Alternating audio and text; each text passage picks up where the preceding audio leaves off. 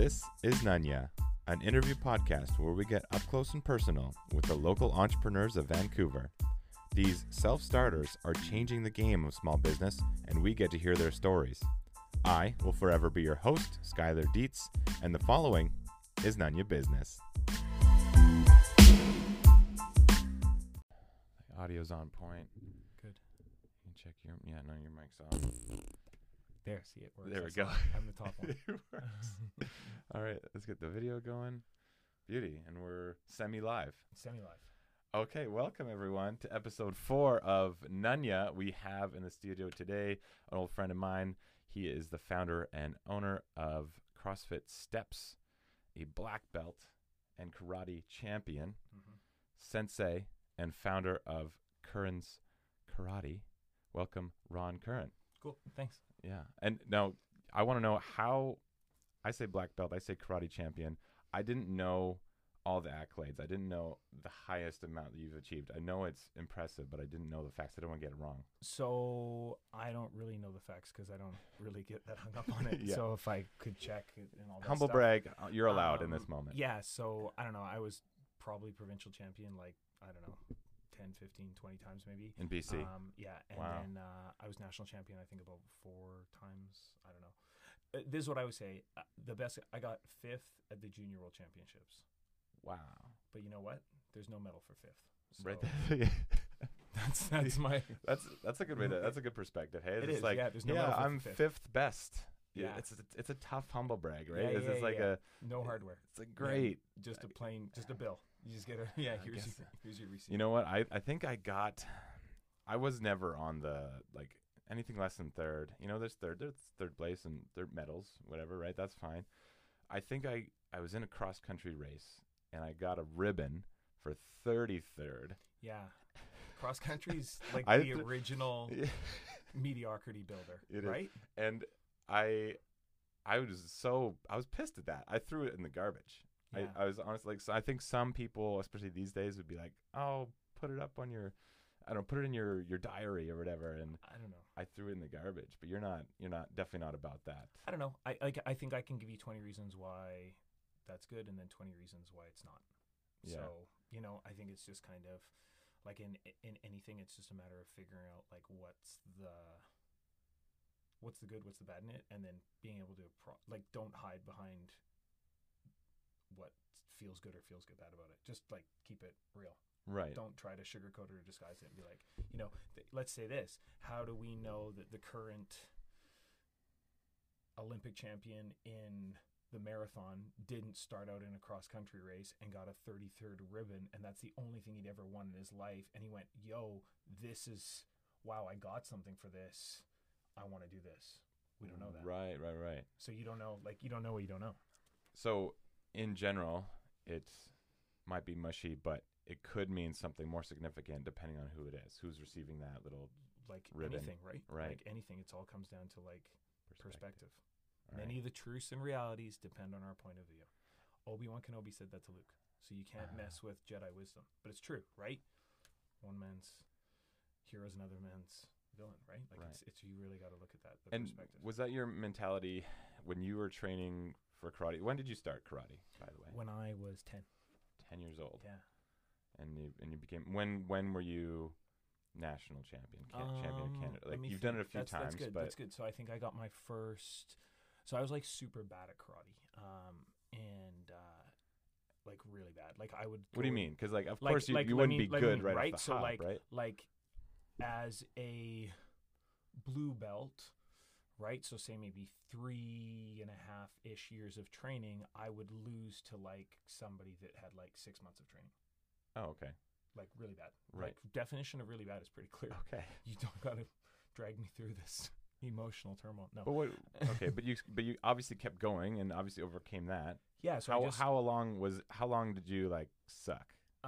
Did you noticeably Yeah, suck? so you know what? I met one instructor, Howard Hewitt, and he was like a massive impact on me. And kind of he was like the benefit that he had to me was like he's the first person that like believed in me, right? Okay. So I was like, how old do you have to be on the BC team? And I was 13, and he's like, you're a little bit young. And he's like, you know, usually at the time they didn't have weight categories. They just had one division, 14 to 17, because karate wasn't very developed in youth. And so he's like, okay, well, I teach at my friend's dojo, just actually down here, not too far from here.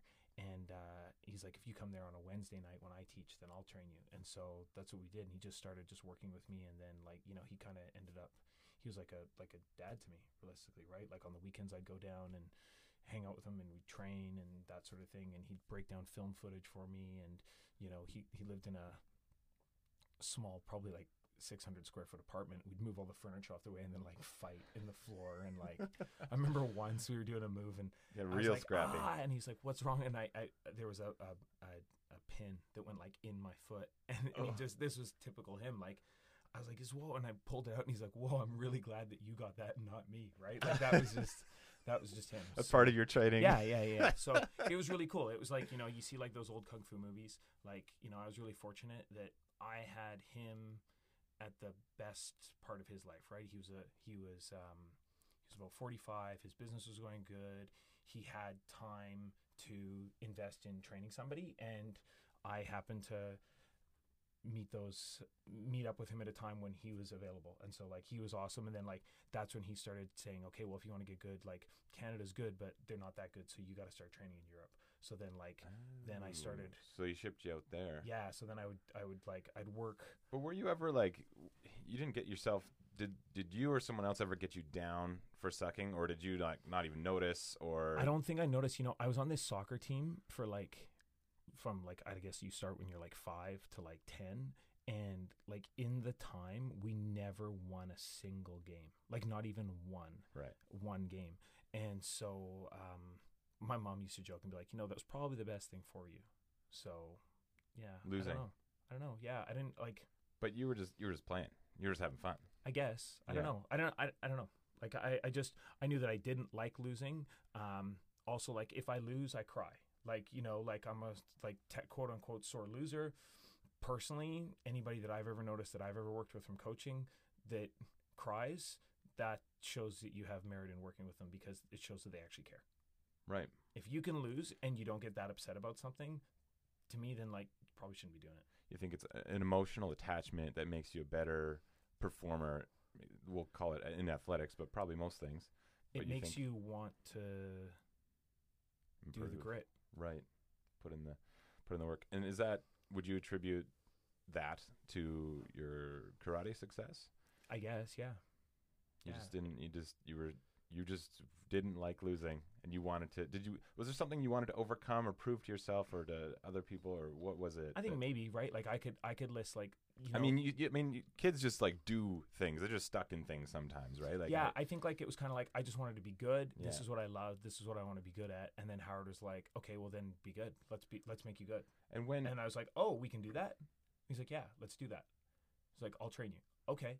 And then there's other coaches. Then because of that, like then I would start doing, like I had my main dojo, and then on Wednesdays I'd go to Howard, and then on Mondays I'd go to another dojo, and there was like a really good English instructor, Ron Bagley, that would teach at somebody else's dojo, and they'd split up. And then on Fridays I'd go up to SFU and train with Andy Holmes, right? So and I had like my main dojo on Tuesdays and Thursdays. So it was really good in terms of like I just got like a lot. And Howard was very much into like, you can learn anything from anyone.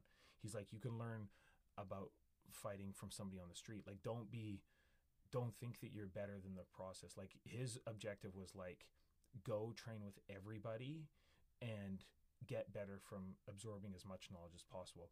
Where unfortunately, conventionally in martial arts, it's very much like, I'm the sensei, you must only train with me. Right. Because usually people are threatened and they don't want to give up control of their students, because that may mean they would quit or say, oh, it's better over here. Well, hey, hang on. Is that like just a traditional sensei thing? Is that a business thing too? I would assume that it is. Right. I mean, loyalty or guilt is a good way to keep people hooked. Yeah, I think so. I think also like you could look like culturally, right? Like Japanese culture is very much like very ritualistic and it's very organized and structure, and that's like some of their greatest assets, right? But still, you have to. And then when did you know, like, was there something that clicked? Did you win a competition, or was there just like a certain training moment where you're like, yeah, like I know like I can do this, or I know I'm good, or did you have to get that from someone else? No, I don't think like I don't even know if there ever is a click. No, Like this is like that's like there's a click in you like just generally in started like to the perform Karate better. Kid. Like you know when they start playing the flute music, Yeah, right? oh, Like that's now he's getting good. Yeah, what's the flute instrument music. that played Yeah. that like made you good? Yeah, Was it- that's because then I'm just gonna go by that. yeah, it right? was a ukulele actually. We were traveling and Can you imagine? yeah. You know what? Hey, that's somebody's story. That might. I hope it's not. If it is your story, I hope it's don't not. tell somebody about it. Make it an electric guitar. Well, yeah, I heard this Led Zeppelin song, and then all of a sudden, I could shred like it. Because like it doesn't click. Does it Right. ever click? Is it always not just a process? I think there's milestones that click. I don't think probably you can't call yourself good at karate in one moment. I would imagine it's a accumulation of several moments, right? Like there's like, oh, now I can chop through this board. I don't know karate. That's okay. No, like, we can go with that. I like that. now I can chop through this board in this moment, because there is the literal moment when like you can and can't chop through something. I suppose, but I think like also like that's also maybe again. I know there's it's more a to. double-edged I sword. know there's it's more a to. double-edged sword. I'll give you an example, right? Yeah. So I'm whether I chop through the board has really no bearing whether I can chop through a board again or whether I can't, because it's in the past. But if it's the same board, Is And you- anything the same? I mean, yeah, not in the finite details. I guess not. If But- you shoot a free throw, Yeah, doesn't mean. are you guaranteed the next no. free throw is Okay, going to go in? I see what you're saying. Yeah, I see what There's you're no saying. guarantee. That's in the past. Right. You can shoot 100 in a row. Does it mean that 101 you're going to make? See, now I understand because this is basketball. I know a little bit more about it.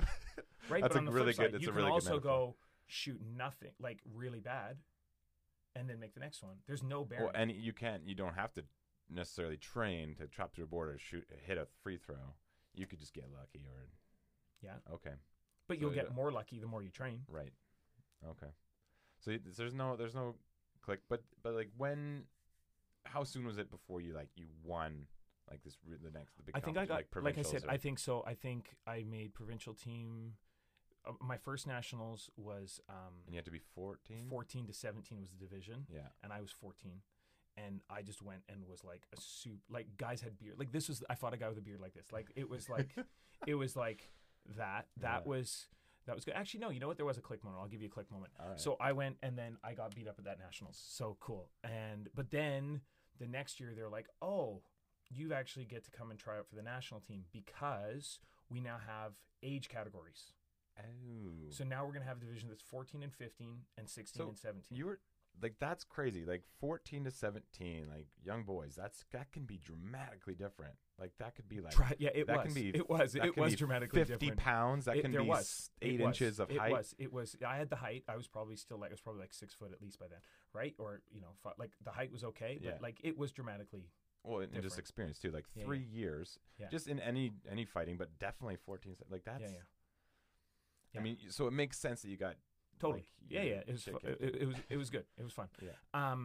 And so So did that qualify you for the qualified me to try it for a national team Awesome. And in the 14-15. in 14-15. Nice. Yeah, and then national team. Then I got to. Also, then I qualified for 14-15. So then I went to the North American Cup. Okay. So North American Cup. So that was like Canada, USA, Mexico. And so that was cool. The national team was super cool. There was like, it was cool because then now, as you're a kid, you kind of almost became like the mascot. And there was like some guys like from back east as well that were like just OG, like Don Ritter, Shaw Franco were like just the cool karate guys. And they could throw down like well. And I still remember like that. Like they were like, yo, get like the team photo. And it's like, wait, stop. And they stopped the whole team photo. And they're like, where's the kid? And they grabbed him to put me in between the two of them. Right. Right. So, You they were were the probably just, token. they were joking around. Yeah. But to me, You were right? like, I'm like, "What?" whoa, You that's were- so impactful. We right? were like walking among gods at that Totally, moment. 100%, right? So, and those guys are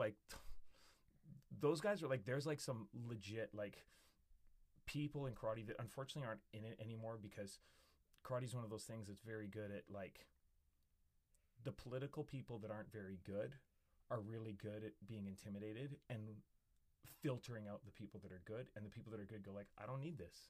Mhm. I'm not dealing with you no more. and that. So like I said, that was huge for me. Those two guys.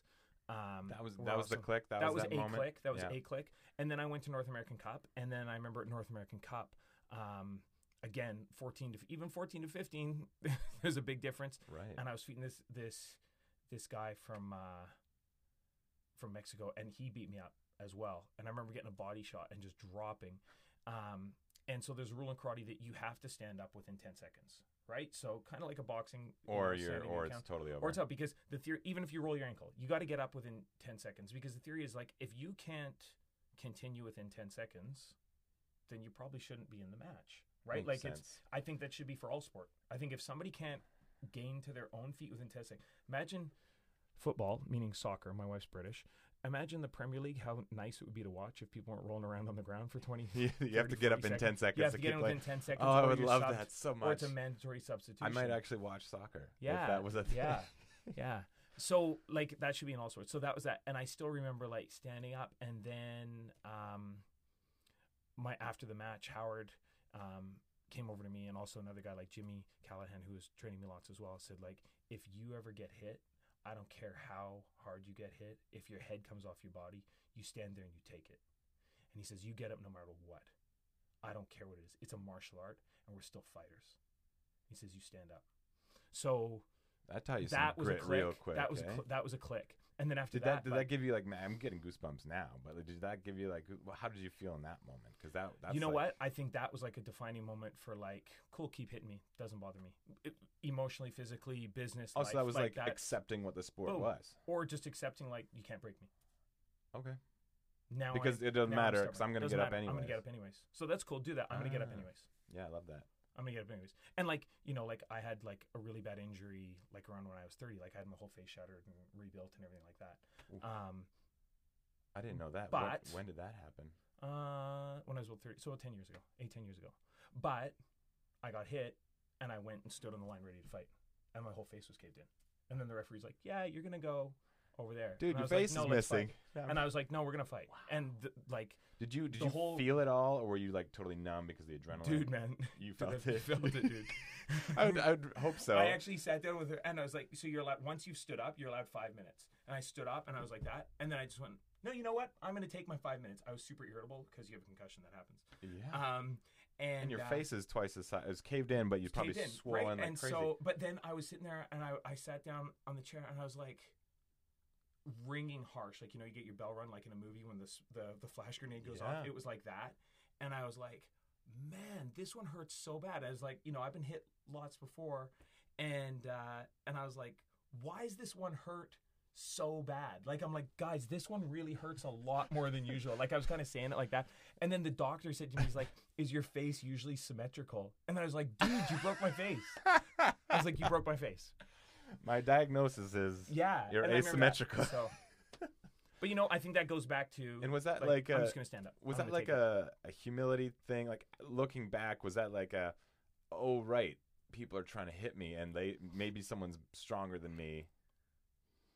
Was that a moment where just like clarity of the sport, or was that just like, were you down on yourself for not missing that or like dodging that hit? So or it's were a you legal technique. For one, right? You're allowed light touch to the head, right? So you get hit, but like still, right? So legal technique's legal technique. However, like I could have blocked it, right? So, you know, like, why did I get hit? Like, again, like to me, it's like I should have blocked that, Right. right? So, you know, But you said you were kind of like, you were confused, like, why did this hurt so much? because it did. As in, yeah, but like, was the surprise, when you look back at the surprise, be like, oh right, like that's part of the game. Like this person just hit me harder than anyone else ever hit me before. You know what? To me, it's not like it's part of the game. It's like this part of life. Okay. So, like, cool, you got smoked. My belief structure is most people wouldn't have got up from that, but Right. I did, Mm-hmm. and that's And that was just what part I of did. you. But that's not a karate issue. That's No. like an everything issue. That's heart. That's just heart. Yeah, but also heart taught because somebody that believed in me said, "This is what you're gonna do." And I think that's what's kind of like, you know, just like in essence, if we go back, what did Howard really do in that scenario? And Jimmy was right there as well. What did Howard and Jimmy do there in that scenario, that tournament? They said, this is what you think is acceptable, and this is your new normal. And don't ever go back here. Right. And the beauty of martial arts is, yes, sensei. That's what I'm going to do. That's what the sensei said. You just do. Right. Sometimes I get kids in when they come in. I'm right. So, they're like, how do you say no at karate? I'm like, you don't get to say no to the sensei. Oh, you're so High cute. five. Welcome, High five. day one. Bend your knees. Right. Hey. Okay. and then so and remind me, because I know you're a black belt, but I know there's levels of black belt. You're the highest, right? No. I don't think anybody gets the highest. So, right. So like also like. I don't know how it works. Yeah, it's all good. There's like 10 degrees of black belt. Like, I think they give you your 10th in the ground, right? Type thing. Okay. You know what I mean? That's so more of an honor also, it's also like, I tested up to 3rd degree and then I just didn't test, right? So, and there's kind of like criteria. It's like, in order to test for your 2nd, you have to wait 2 years after getting your 1st. And then to get your 3rd, you have to wait 3 years after that. So there's kind of like required time criteria, right? But one of my instructors in England, Wayne Otto, when he was 9 times world champion, he was a 2nd degree black belt. Oh, wow. Okay. Okay. So what does it mean? It just means he didn't take the tests. Right. Okay. And you get a lot of times people like that maybe aren't as good at the competitive aspect of karate will then, not always, but in a lot of scenarios in all martial arts, high rank, book smart. Low rank, belt's old and beat up and looks like it's been used for 30 years. I'd rather have that guy teach me. Right. Book smart, street smart. Right? So sometimes people that maybe can't. More of a doer. Yeah, people that can't do, they're going to be like, oh, I'm going to get my qualifications this way, right? Like, just business degree versus entrepreneur. Running a business, yeah. Right? Okay. Say you have a company and you're interviewing for a CEO. Are you going to take the guy from Harvard Business or somebody who just sold their company for $100 million? Both are good. There's no right or wrong. Personally, I'd go with experience over paper. Mm-hmm. But that's a personal issue. There's no right or wrong. But yeah, I guess you just gauge it based on the situation, right? Like, because it wouldn't always be true for every situation. I'm not throwing shade on either. Yeah. You just got to find the right fit for you. Mm-hmm. I think it's kind of actually it's proven in both ways. I was going to say I was leaning towards like the experience guy, but I think it's been proven in both ways. 100%. I mean, you don't really get experience until you give that recent grad. So right? Like a really good Bruce Lee quote was, "The best preparation for any situation is the situation itself." Right. Which is a fancy way of saying experience is super valuable. Yeah. Right. But it's so true when you start to look at it like that. Right. So. And so, are these principles, like there's so many tidbits of principles that we've already gone over, but you're a sensei. Mm-hmm. You teach kids. Yeah. Kern's karate. What age do they start? So I specialize in like 3 to 7 year olds. Everybody, not everybody. 80% of my students that even now are like 18 or 20 or 24, I had since they were like 3 to 7. Right. So like, you will have like, some kids like I joined karate at 10. Cool. This kid joined at 12. Right. But 80% of them are in that 3 to 7. Like that's where I start them out. So I specialize in that. Okay. And then what is it about getting more into the philosophy of like 3 to 7 years old? Like obviously typically the younger the person, the more impressionable they are. 100%.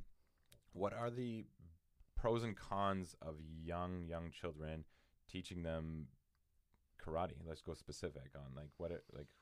Yeah, or let's say teach them karate versus another sport, right? So let's look at physical development. Anytime, say when I was working regularly with the CrossFit gym, anytime I had somebody join the gym that I had a background in gymnastics, martial arts, or dance, were significantly more coordinated than any other sport base. Right. Why? Well, I think because those sports have an artistic base to them, there's still an element of art in martial arts. That means that now you don't get corrected down to the inch, you get corrected down to the millimeter. Okay. I see what you're saying. Yeah. So whereas in a lot of sports it'd be like, get your elbow up to swing the bat. Get your elbow in to shoot. Karate is like, it needs to be here. No, it needs to be there. Okay. Oh, that's a difference? Yes. Boom. It's way more minute. Way more minute, which then develops very good body awareness and body control. Okay. Also, those 3 areas, you can't only dance to the left because you'll fall off the stage. So they are bilateral, Gotcha. right? We train both equally. Mm-hmm. Whereas most sports are unilateral. Yeah, I'm only going to hit slap shot this way. That's I'm only right. going to golf this way. Right? So as you evolve into it, cool. But at that Because you don't fundamental have to because you don't have to be bilateral in those No. other sports. So No. really, Oh, also another one, swimming. If somebody swum, yeah, a swimmer. Yeah, yeah. I also think there's something to be said of those sports also are commonly done barefoot or with very minimalistic footwear. So the Interesting. development of proprioception through the feet is Oh. huge for spatial awareness in children, Right. which then goes further on. And do you feel like these kids that you've semi raised these kids like Totally, yeah. Do you find the ones that stay in karate, do they only do karate? Do they do other sports? Like, what's the difference? Like, do some kids like quit halfway, or not quit, but like they just end their karate career and then move on to another sport? Like, what's the ratio with other sports, or like are they pretty loyal to one? Yeah, you know what? I don't know, like, in terms of like why they like, you know, everybody's got different reasons why they start or stop doing anything. You know, nobody quits anything. They all take a break. Right. Yeah, yeah. But Quit back. but it's true, right? Because taking a break is the terminology people use when they don't want to acknowledge that they're quitting something, right? And I'm like, no, quit. It's okay to quit, but just own your quit. Yeah. Don't try and trick yourself. I think it's okay to move on. Like, if it doesn't interest you, It's okay to move that's on. okay. It's okay to move on, Don't fight it. right? But when I was a yellow belt, I wanted to quit karate. Right. Okay. And why? Why? We'd moved from Victoria to Vancouver. When I moved, I was like just before testing for my orange belt, right? And I'm 10, right? Or 11. Just before testing for my orange belt. We move, boom, that new dojo that I found, yeah, I could keep my belt, but they just had a testing. Okay. And then, the next testing came up, and you know what? Kids have to wait 6 months for testing. So I was basically a yellow belt for like a year. Right. When you're 11 and you love something, that sucks. You want to move I want up. my orange belt. Give me my orange Because belt. the other kids your age they're Yeah, all orange. yeah. So so that happened. So That dissuaded I you. screamed the house down for like a month. I even threw my belt in the garbage can. Oh, wow. And I remember my mom made me pick it out and pick out the potato salad. And she said this. She says, I didn't sign you up to get your yellow belt. I signed you up to get your black belt. Wow. So go get your black belt and then quit. Okay. Now, if she didn't do that, I'd have to have a real job. I don't want a real job. I like pajamas. I like wearing pajamas. You're I right. like having kids. So I think it's a very Canadian thing to do of we're going to just let them decide. The amount of times I hear parents like, well, we want them to love it. Yeah, okay. But is loving it a determining factor of success in something, or sometimes like weathering the storm a more accurate Right. determination of success? So I think the nice thing with martial arts for kids as well is, one, the way we teach is we have an entire like life skills curriculum. They earn awards for being more respectful at home and all that sort of thing. We have a monthly theme. This month's theme is initiative.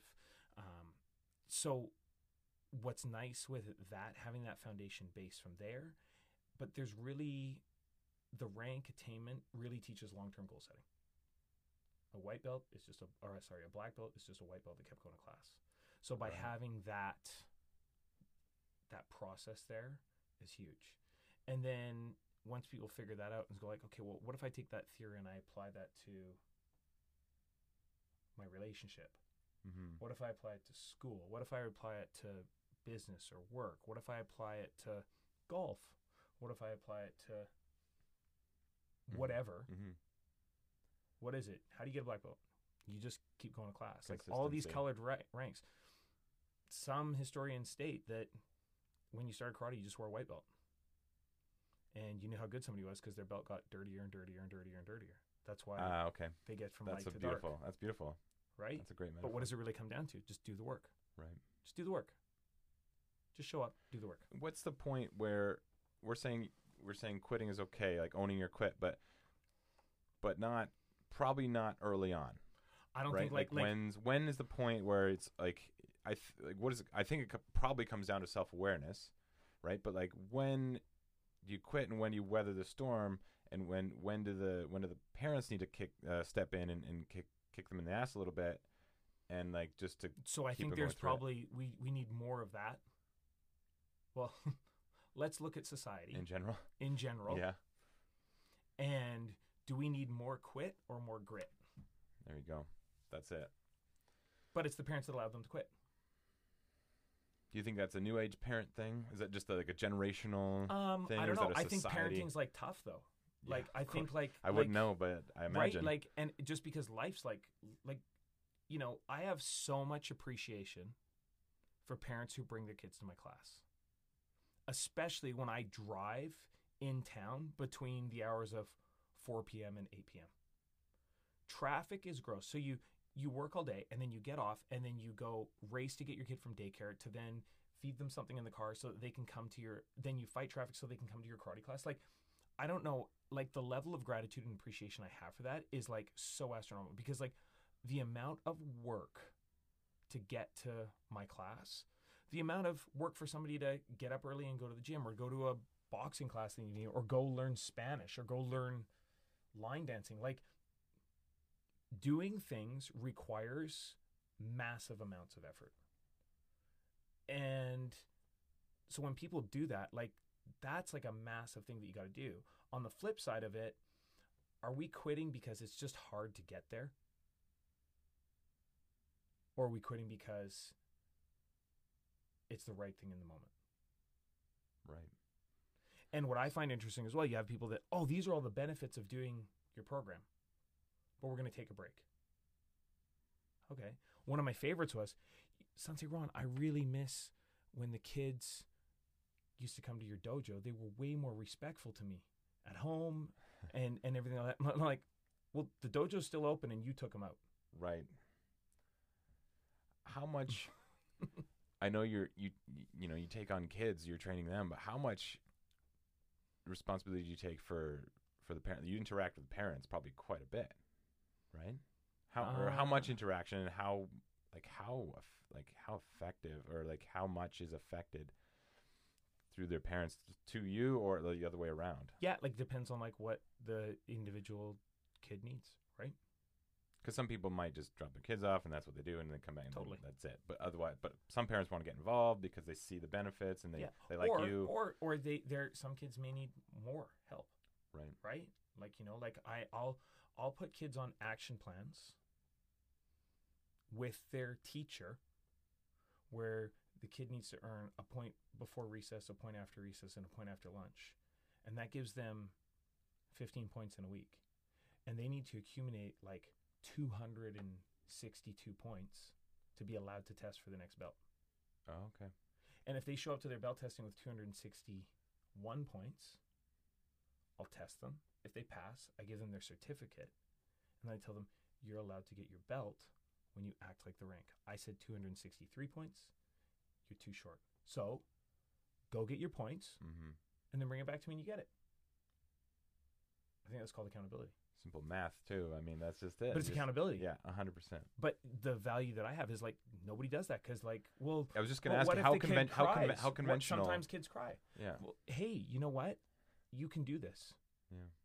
If you go on my Instagram, I'm chatting to the kids about, tell me something you're proud of. And they're young, right? They're like 3 to 7. Monkey bars, riding my scooter, playing the piano. Cool. Nobody told me anything that was easy. Right. Everything that you guys told me was something that was hard to do. Right. But all we're doing in schools and society is making things easier for our kids. I'm guilty of it. I drive my kid to school. Why? I don't want him to get wet. When I look in the mirror, I go home, I'm like, you're a fraud. What have you done? What have you become? Right? I mean, yeah. I mean, right? it can't be always, and it can't be right? forever. Right. So, but it's like we're just constantly making things easier for our kids. But then, why are they dealing with anxiety? Why are they dealing with self-esteem issues? Because they have never. Why dealt are with suicide it. rates higher than they ever have? Because they never built up real self-esteem, and most people don't know how to build real self-esteem. Most martial arts schools don't know how to build real self-esteem. It just becomes a daycare where you high five. It's like dance class while wearing a karate suit. I was gonna say, like, obviously you're very, very thoughtful about how you teach and coach. How conventional is your approach? like you're saying, not many people go deep and think about their school life, think about these kids' life with their parents, or in other, like taking the principles they learned from your dojo and applying them to anything else. How conventional is your approach? I think it's super unconventional. I think that because I think that also is good for my self-esteem and ego to make me feel special about myself. Because you don't want just kids to learn karate. The karate's a bonus. We live in Canada, right? You're never going to get in a street fight. It's Canada. However, you can choose to. Yeah. However, you're going to get in a fight every day of your life with the alarm clock. You're going to fight every day with the snooze button. So if I can teach you how to overcome a punch and a kick and then make you understand that it's the same principle on holding yourself accountable and not getting beat by the day-to-day happenings of life, by, hey, if you can control your emotions in a match, you can control your emotions in other areas much better. That's super valuable. And you told me once about this alarm clock. It's kind of a fun, for listeners, Ron and I, we met through his CrossFit gym when he was running the joint, and he told me a story about alarm clocks. This is actually a really fun thing. What do you tell people, like about alarm clocks? You tell the story. Well, just that everybody needs to have 2 alarm clocks. And why?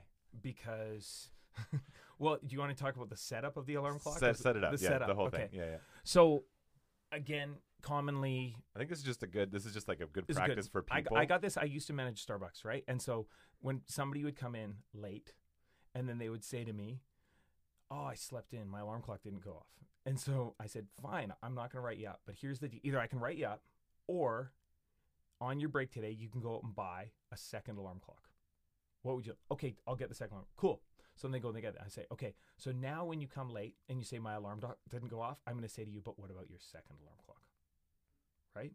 So it's just like preparing for failure, right? Like just knowing, like, yo, like make it a way to be accountable. Now, how I did it is when I had, I don't do it anymore because I trained the habit. But one, you should never be able to touch your alarm clock. Right. If you can touch it, arm's reach, you're done. Like you're already, don't take a recovering alcoholic to Vegas. Like nothing good's gonna happen. Right? So just anyone who sleeps in is like an alcoholic. Yeah.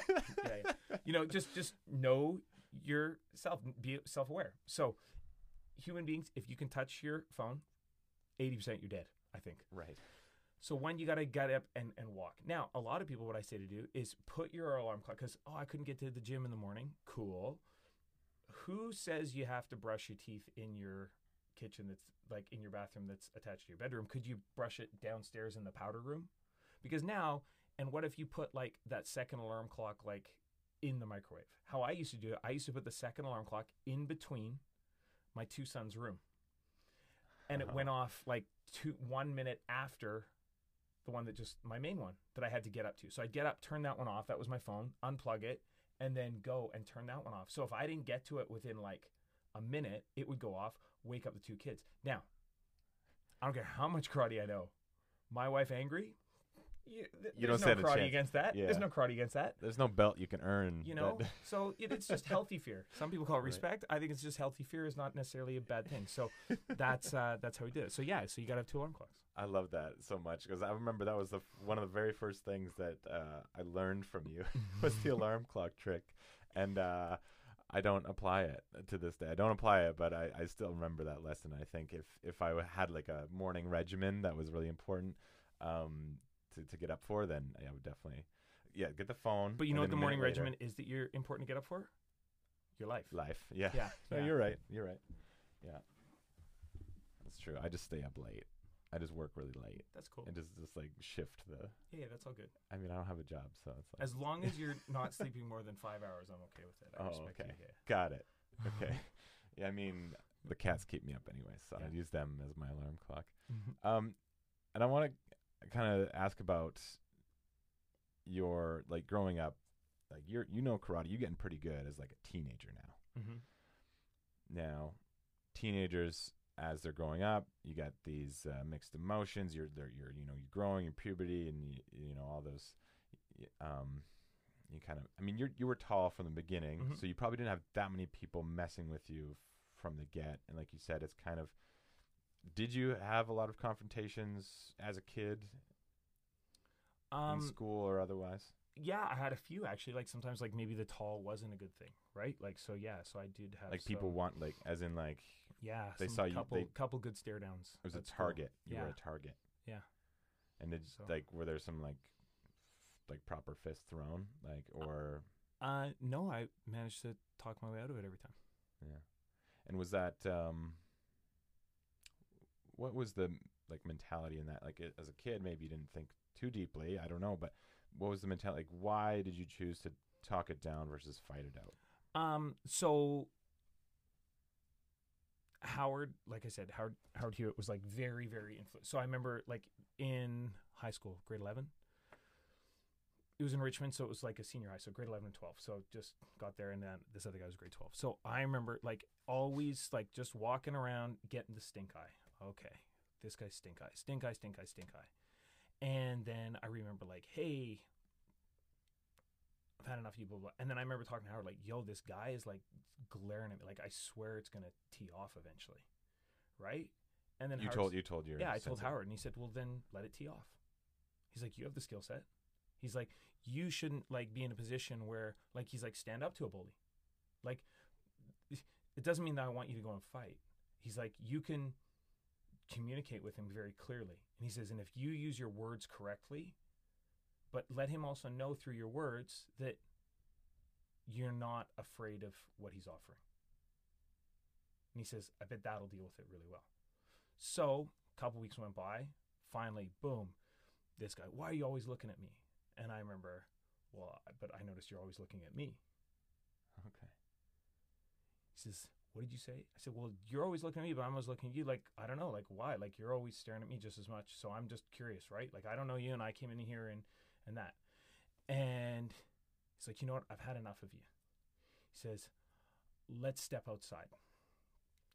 And I said to him, I don't want to step outside, because if we step outside, somebody's going to get hurt really bad. He said, that's right, I'm going to kick your ass. I said, that's not what I said. I said, if we step outside, somebody's going to get hurt real bad. And I just stood there. And then he was like, oh, that's different. So anytime you're dealing with a bully, bullies don't want to fight.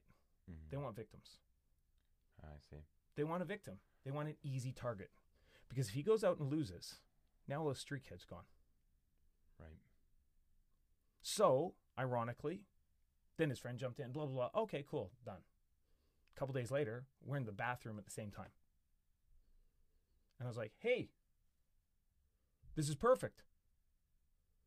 We can sort everything out. But I don't necessarily want to do that, because I heard you do kickboxing. And I don't know if you know, but I do karate. And so, like, I know you're going to hit me, and I'm going to hit you. And, like, I'm really not in the mood. So, like, blah, blah, blah, like, yo, where do you train? And then, oh, yeah, blah, blah, blah, blah, blah, blah, blah. Best friends. Right? Not best friends, but neutral. Right. Right? So, again, you know. So do you attribute that? So obviously, like, how Howard kind of coached you in that situation. It was really awesome of you to bring it up, first of all, and then he could kind of coach you through that situation when it did occur. You just felt like your strength was in your intellect and your words, but also like your intelligence. I think I remember kind of loosely, or, you know, what is a memory is what we think, the story we attach to something. But I think I remember loosely having the conversation with Howard, and it still kind of goes back to, I was like, yo, like, I'm worried. Like, what if I get beat up? And he was like, then you do, or you won't. Right. That's just right? the way it is. And it was just the you're way gonna, it is. You're going to get up in But 10 also- seconds anyways. But also, like, it was like kind of like, oh, yeah, I do got this. You know, I think confidence sometimes check? Yeah, I think sometimes we need like a confidence check. Do you feel like if you didn't have as much confidence, you would have probably fought, like fist fought? Was it confidence? Was it I don't- bravery? Was it heart? Was it? I don't know. I don't know. That's a good question. I mean, you're a kid. I don't don't know. expect. I have no clue. I have no clue. Yeah. I probably would. I remember when the whole thing was going down, I was still petrified. Sure. Yeah. Right. Right. Like. Yeah. And I mean, I never really fought in school. I've never been in a proper fight, really. Like not in school. Like some shoving matches, but then Those like are intense. after that started, I don't know, we ended up on the same dodgeball team and we like kicked ass and we were like friends after, right? Like, it was like over so quick because neither of us really wanted to fight. It was that was just it. And since then, right? I think since what was good with that is maybe there's been 2 for sure, maybe 3, like where it's like really like whoa, like once in like grade 12 on graduation I had an issue, and then also like when I was living in England, like and it, like you know like where you're like this is probably going down, but every time I've been able to talk it down. That was Right? my next Every question. time. Was Yeah. there like in like later on or maybe even your adult life? There was a good one. There was a good one. The one once is I was talking to the guy, and then the guy just snapped, and he's like, "Yo," and he just like threw a kick or a punch at me or something, and like I'm just standing like this, and I like actually like blocked it and kind of like spun him and was like, "Yo, just calm down," but like put my hand on his back, right? And he was still beaking off, and in my head, in hindsight, I was like thinking like, did you not realize that like you just tried to like sucker punch me and I blocked it, and there like And, are like, you not hugged you? yeah, are you not processing like, yo, if the sucker punch didn't work, then He was just seeing red, probably. he was probably. I hope he's better. When was that? Like, was that adult life? That was like grade 12. Yeah, Okay. and then adult life in adult life. In England? Yeah, When did you move to England? right, like a month Right. after graduating high school. Oh, okay. And how long did you live there? 6 years. Is that where you met? Yeah, that's where I met Tash? Tash. Yeah. Oh, okay. Gotcha. That makes sense. And then, so you were there for 6, and then in your adult life, maybe even with like after you had a couple kids, like have you had altercations where either you've had to throw down? Like, do you have a story of like an actual like you had to protect My somebody or like? first Sunset in Victoria, Cliff Broad. Yeah. Those who turn and run away get to fight another day. Okay. I explain- also don't but think that I like, need to. That's not like running away. Like, Why it's not? turning away, but like. But why not run?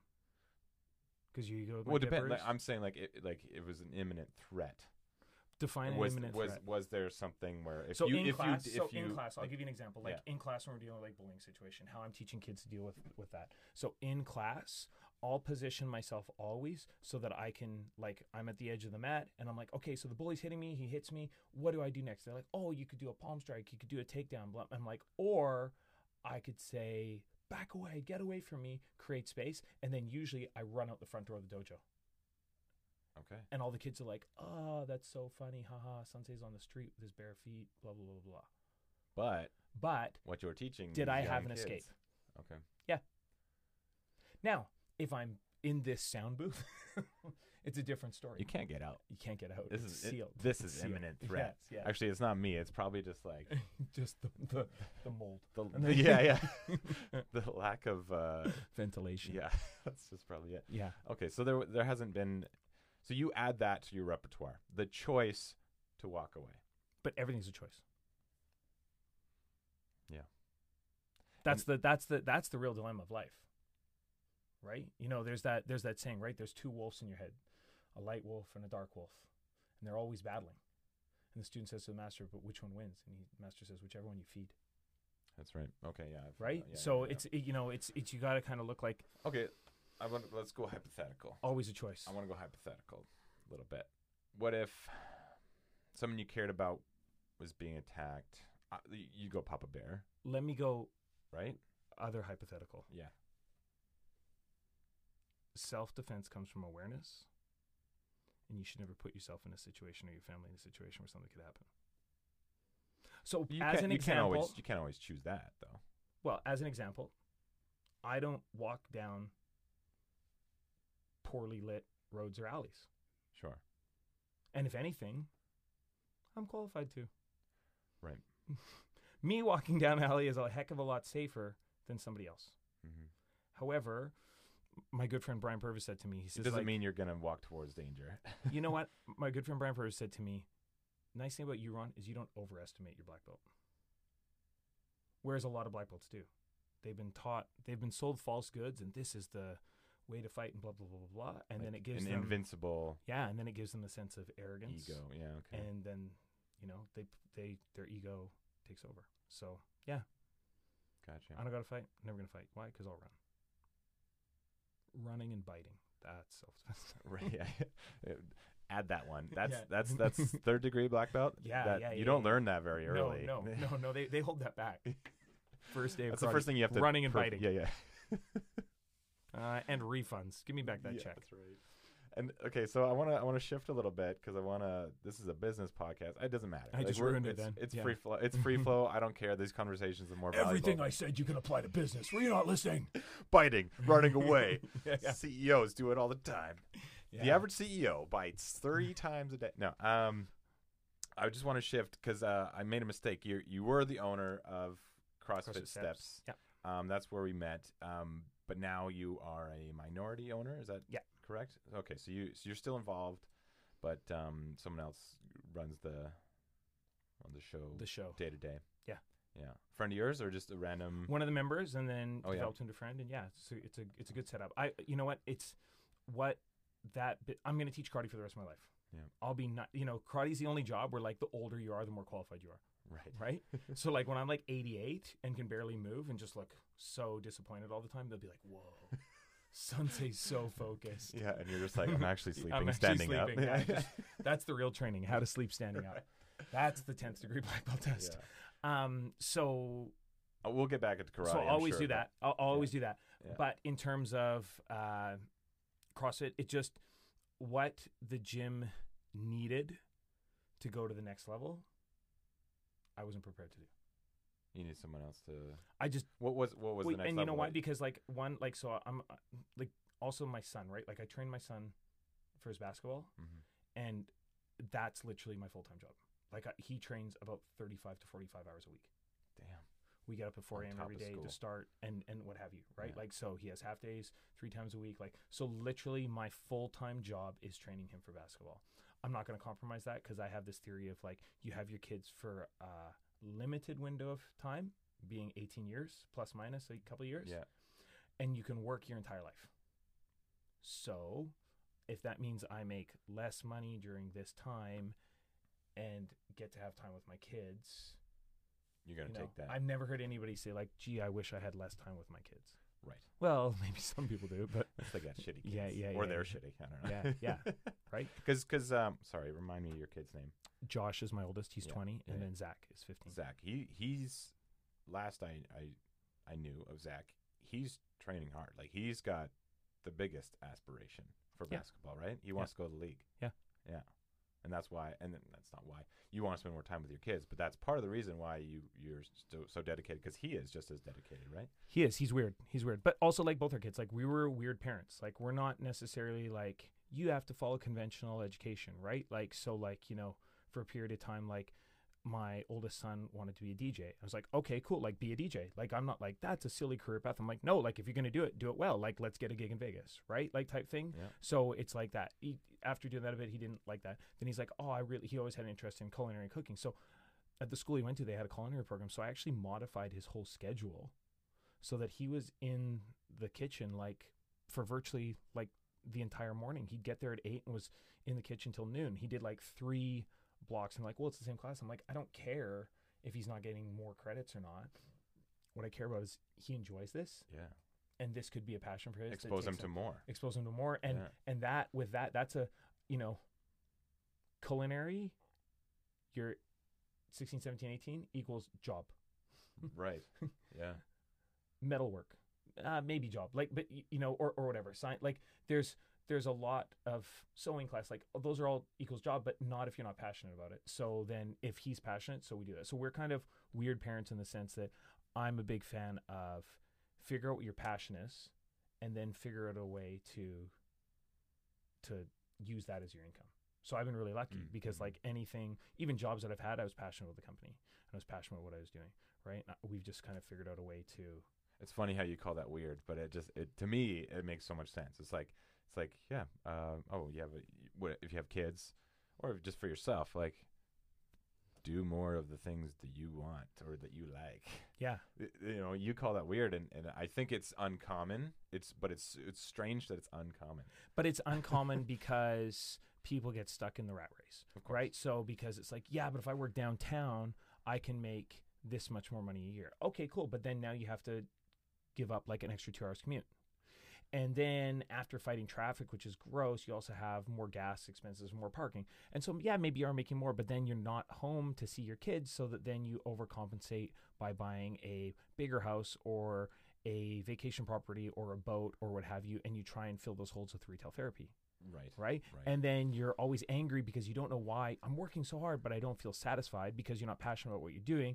And then that slowly starts to seep into your family life. And then you start barking at your wife a little bit and shouting at your kids more. And then that extra money that you're making, you lose 8 years down the line when you get divorced. Right. And your kids hate you. You're paying for your misery. Yeah. Yeah. So, I get there's also a practicality. Like, I started my business part-time while working full-time, right? Mm-hmm. I had a full-time job, and then I started my business part-time and built that and built that and built that. And then just shifted. Yeah. Right? And so, yeah, because you were running the CrossFit gym, and you've been a sensei for Long time. Yeah. Like 15 years probably. I was going to say decades, but almost 2. Yeah. Yeah. Okay. And what else were you doing at that time? Like, I met you 3 years ago, roughly. That's it. That's all I've been doing. Yeah. And training Zach. That's amazing. And so when you added, or you partnered up with someone for the gym, you said you needed to do that to take it to the next level. What's that next level? Well, like, the gym was the gym was kind of clicking over. Like, okay, this is where it's at. It's going to have this many members. It's clicking over. Like, it was on very much like a treadmill. But I would say potentially like a stagnant treadmill. Okay. Right? And so, as most are. Yeah, probably. Can you join me in my hate for treadmills? Like, just the actual. Yeah, they're trying to trick. You know what? I can't throw haterade on a treadmill because my wife loves the treadmill. Really? She does. She's got an incline though that she likes. Actually, she only likes incline treadmills. So I think she's the only person. I don't know that actually she likes it. That's crazy. Yeah. She's special. Special. Yeah. I was gonna be rude for a second, but that's the best way to put it. Yeah. So, but I hate the treadmill, so I'm with you. Yeah, join me. I think anybody that's over a certain, like over 185 pounds hates the treadmill. I think that's the real issue, right? My joints hurt. Yeah. I wonder why. So yeah, it was just, I would say, like, in order for it to grow, it was kind of like it was a C student. And it's like, well, you've got all the potential in the world to be a B or an A student. What do I got to do? Well, you got to do more of it. I don't want to do more of that. I don't want to do more of that. And adults are hard to deal with. And then adults are babies. See, the kids at karate. Hey, this is how we're going to be. High five. Kids at karate come to class. They listen.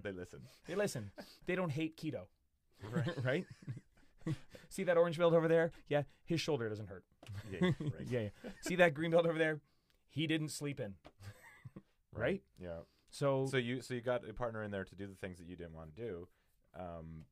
But what was the stagnant part, and what was the growth that you were looking, or what was the scale that you were trying, like, what's the next level that you're trying to achieve, like, from where to where, like, what's?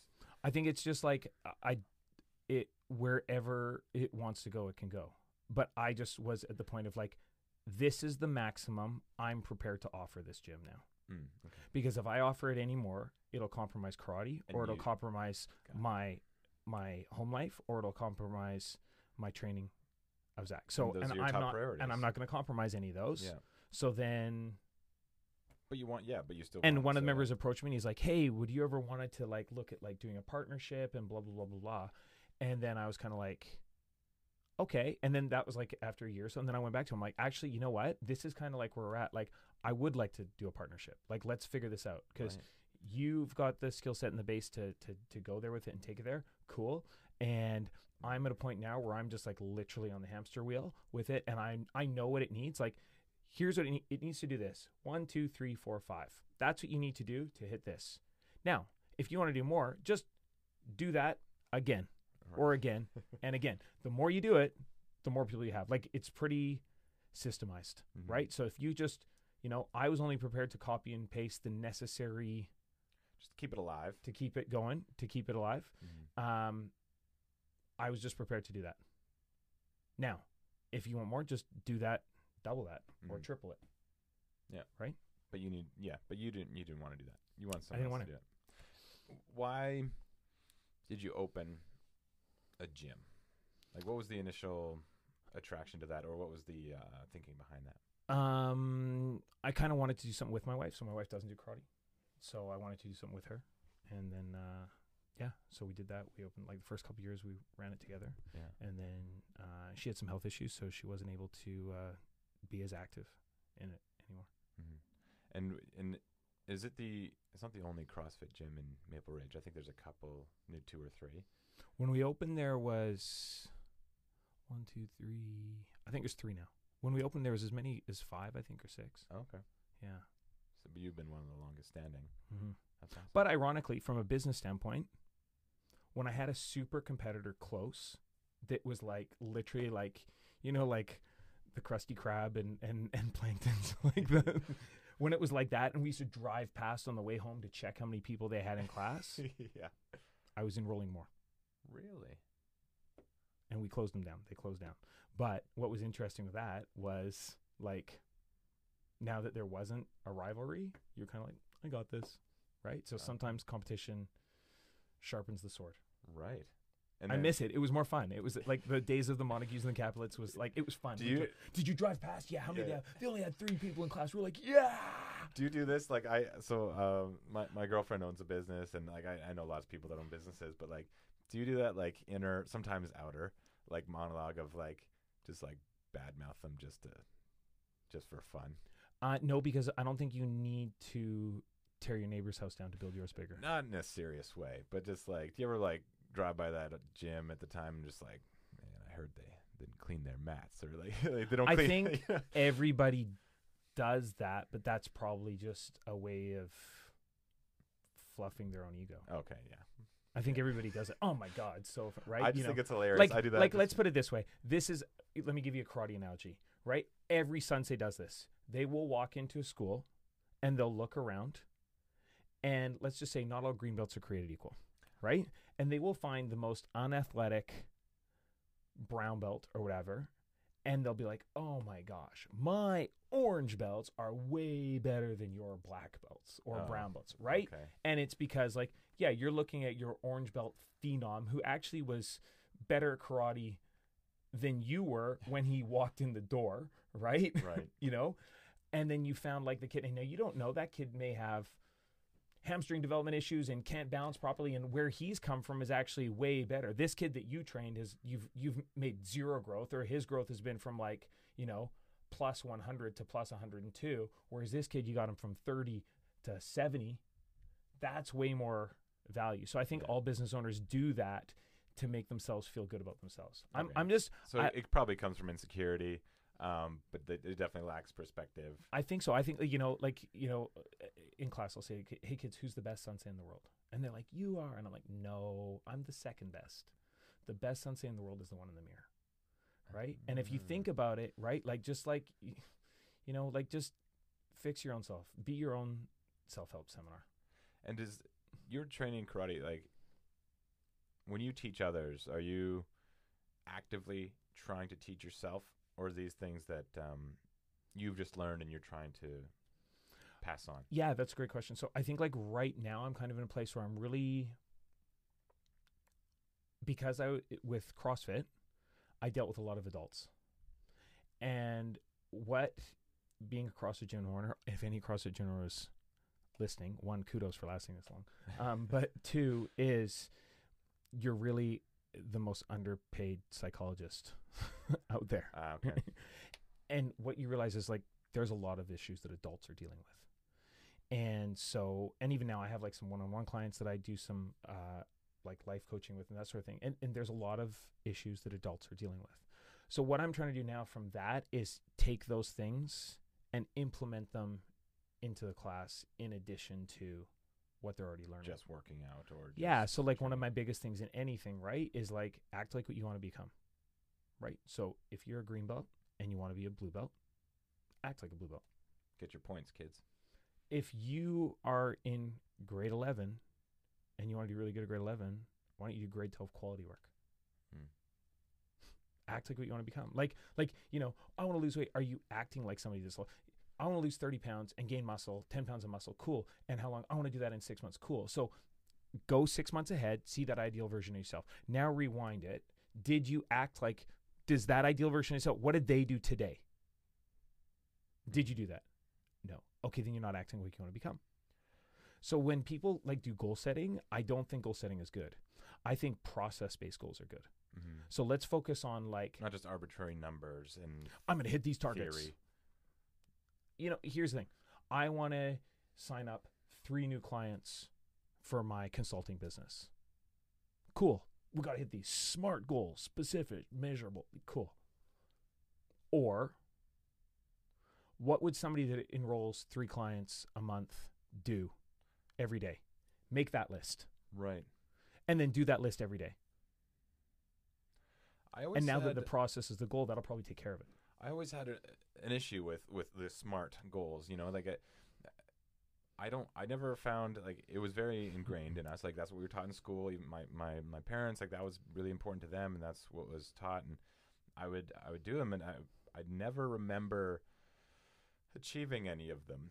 You know what? Not- Acronyms sell books. So Of course, it's all sales there. But I did find that, like, the less I worried about, like, those numbers, arbitrary results, and I honestly would just not care or not write them down. I would just take steps. I would just, like, do process. Like, isn't that called being present? definitely. Right. And it was way more effective. It's like, it's almost the less I thought about it. Well, because you know, you spend more time doing if you're thinking less usually, right? And would you say that, like, when you obviously at the gym, goal setting and talking about goals and achievements is, like, very common. Mm-hmm. What's the differentiating factor when you see these members come in? Like, when you see a lady or a guy come in, or maybe even kid, because I know some kids come to your classes too in the CrossFit gym. What's the difference? Like, as in, like, when people are saying, I want to achieve this, say if it's the same end result or similar goal, like, what's the difference between, like, the people that talk about it and do, like, obviously that's the difference, talking about it and doing it, but what's the secret sauce? Attendance. Yeah, it's consistency. The best number. So is there like people? I guess, like, is there people, like, you can tell it's not going to happen? That's kind of what I'm getting at. Is, like, people, like, you can tell they'll definitely achieve it or they definitely won't. Can you tell that? pull the attendance report. Right. But say if you didn't know the person, say if they're, but actually, say if that's not necessarily true, because there's people at the gym that, like, go every day, but are nowhere near what their goals are, and they've been going every day for like 3 years and not achieved their goals. So Right. maybe it's not attendance. That'd be one measure for one thing. But say if you didn't know the person, maybe you do have to know the person a little bit, but on your intuition, how would you, like, can you tell, like, someone that talks about what they want, and you can you can kind of feel like, yeah, they probably will achieve that, or no, based on how they're talking, they probably won't? From my Do you have that experience, not radar? always, not but like, you know, from my experience, usually the more talk, the less walk. Right. And usually the hype beast up front, is also the person that's going to be like, is also really good at talking themselves as to why it's okay for them to skip. Right. Who's the best liar you've ever met in your life? Yourself. Right. Been lying to yourself since you could talk, and you've gotten really good at it. Mm-hmm. What are your favorite members at the gym? We'll talk karate too, but, like, who like stands out to you? Like, what kind of people stand out? Because I know you're not just focused on numbers or attendance. There's more to it. But who's your favorite type of person that comes into the gym, or that just, like? So I don't mean to name names Yeah, and, like, yeah, pick people apart. Joe Smith. Yeah, he's great. He's great. He's my favorite. The type of people, like, I think like, the enjoyment for me is that there is no type of people. It's the variety. It's dealing with the different personalities, right? you like that it's random. You like. I'm that sure, it's- like, Starbucks was way more, okay, latte. We're going to make frappuccinos. Like, fuck, yes. Right? Now the menu's like 7 pages long, right? Right. But I'm sure that made working at Starbucks more enjoyable Mm. as opposed to the days when it was just like latte, latte, latte. Yeah. And so do you feel like the people that come in, like who are the more successful people? Is it just based on how they're feeling? Like, is it just because they're happy to be there? No, and like so, like as soon as I say like these people are more successful, like it's like everything you got to take with a grain of salt, right? So I would say, I guess what I'm usually- asking is like, what's your perspective of measuring their or success what's are there key indicators that will say, you know what, people in this that do these habits have a higher chance of being successful in it, and so. And it's not guaranteed, but this is just broad, right? There'll be individuals that'll be like, yo, that's it. But I would say if we look at it like a 70, 30, 80, 20 type scenario, I've noticed people that train first thing in the morning have a higher chance of attaining their goals. Oh, okay. Why? I don't know why, but that's just from watching. So like Generally speaking, the more consistent members were the people that got up and went early in the morning. And then therefore they're there. I think also it's something to be said that like if you are willing to get up early, that's hard, which tells me then that you maybe prioritize your fitness a little bit more. That doesn't mean that somebody that goes at 4 o'clock doesn't prioritize their fitness. But if you're asking for a blanket statement, early morning people usually are more consistent. less time in the day to make excuses. Pretty much. Or less time for life to get in the way. Life has a very good way of getting in the way. Everyone's got their own schedule, and that's totally up to them. But yeah, I found that too. I've had the most success in I would say it probably goes for most people. If you get up early and have a regimen. Yeah, I think it's good for mental clarity throughout the day, right? Having the endorphin dump like right away. Like Right. that's what we find that like if we don't train in the morning and then we train in the afternoon session is not as good. And then you're like, but also human beings have super short memories. Right. You know what I mean? So, we should have gone in the morning because it just sets your day up better. So Right. get it done in the morning. And so you ran the gym. I mean, you're still part owner of the gym. You've been owner of Kearns Karate and a sensei for 15 years, you said? Yeah. How many kids do you think have come through that program? Probably about 3,000. 3,000.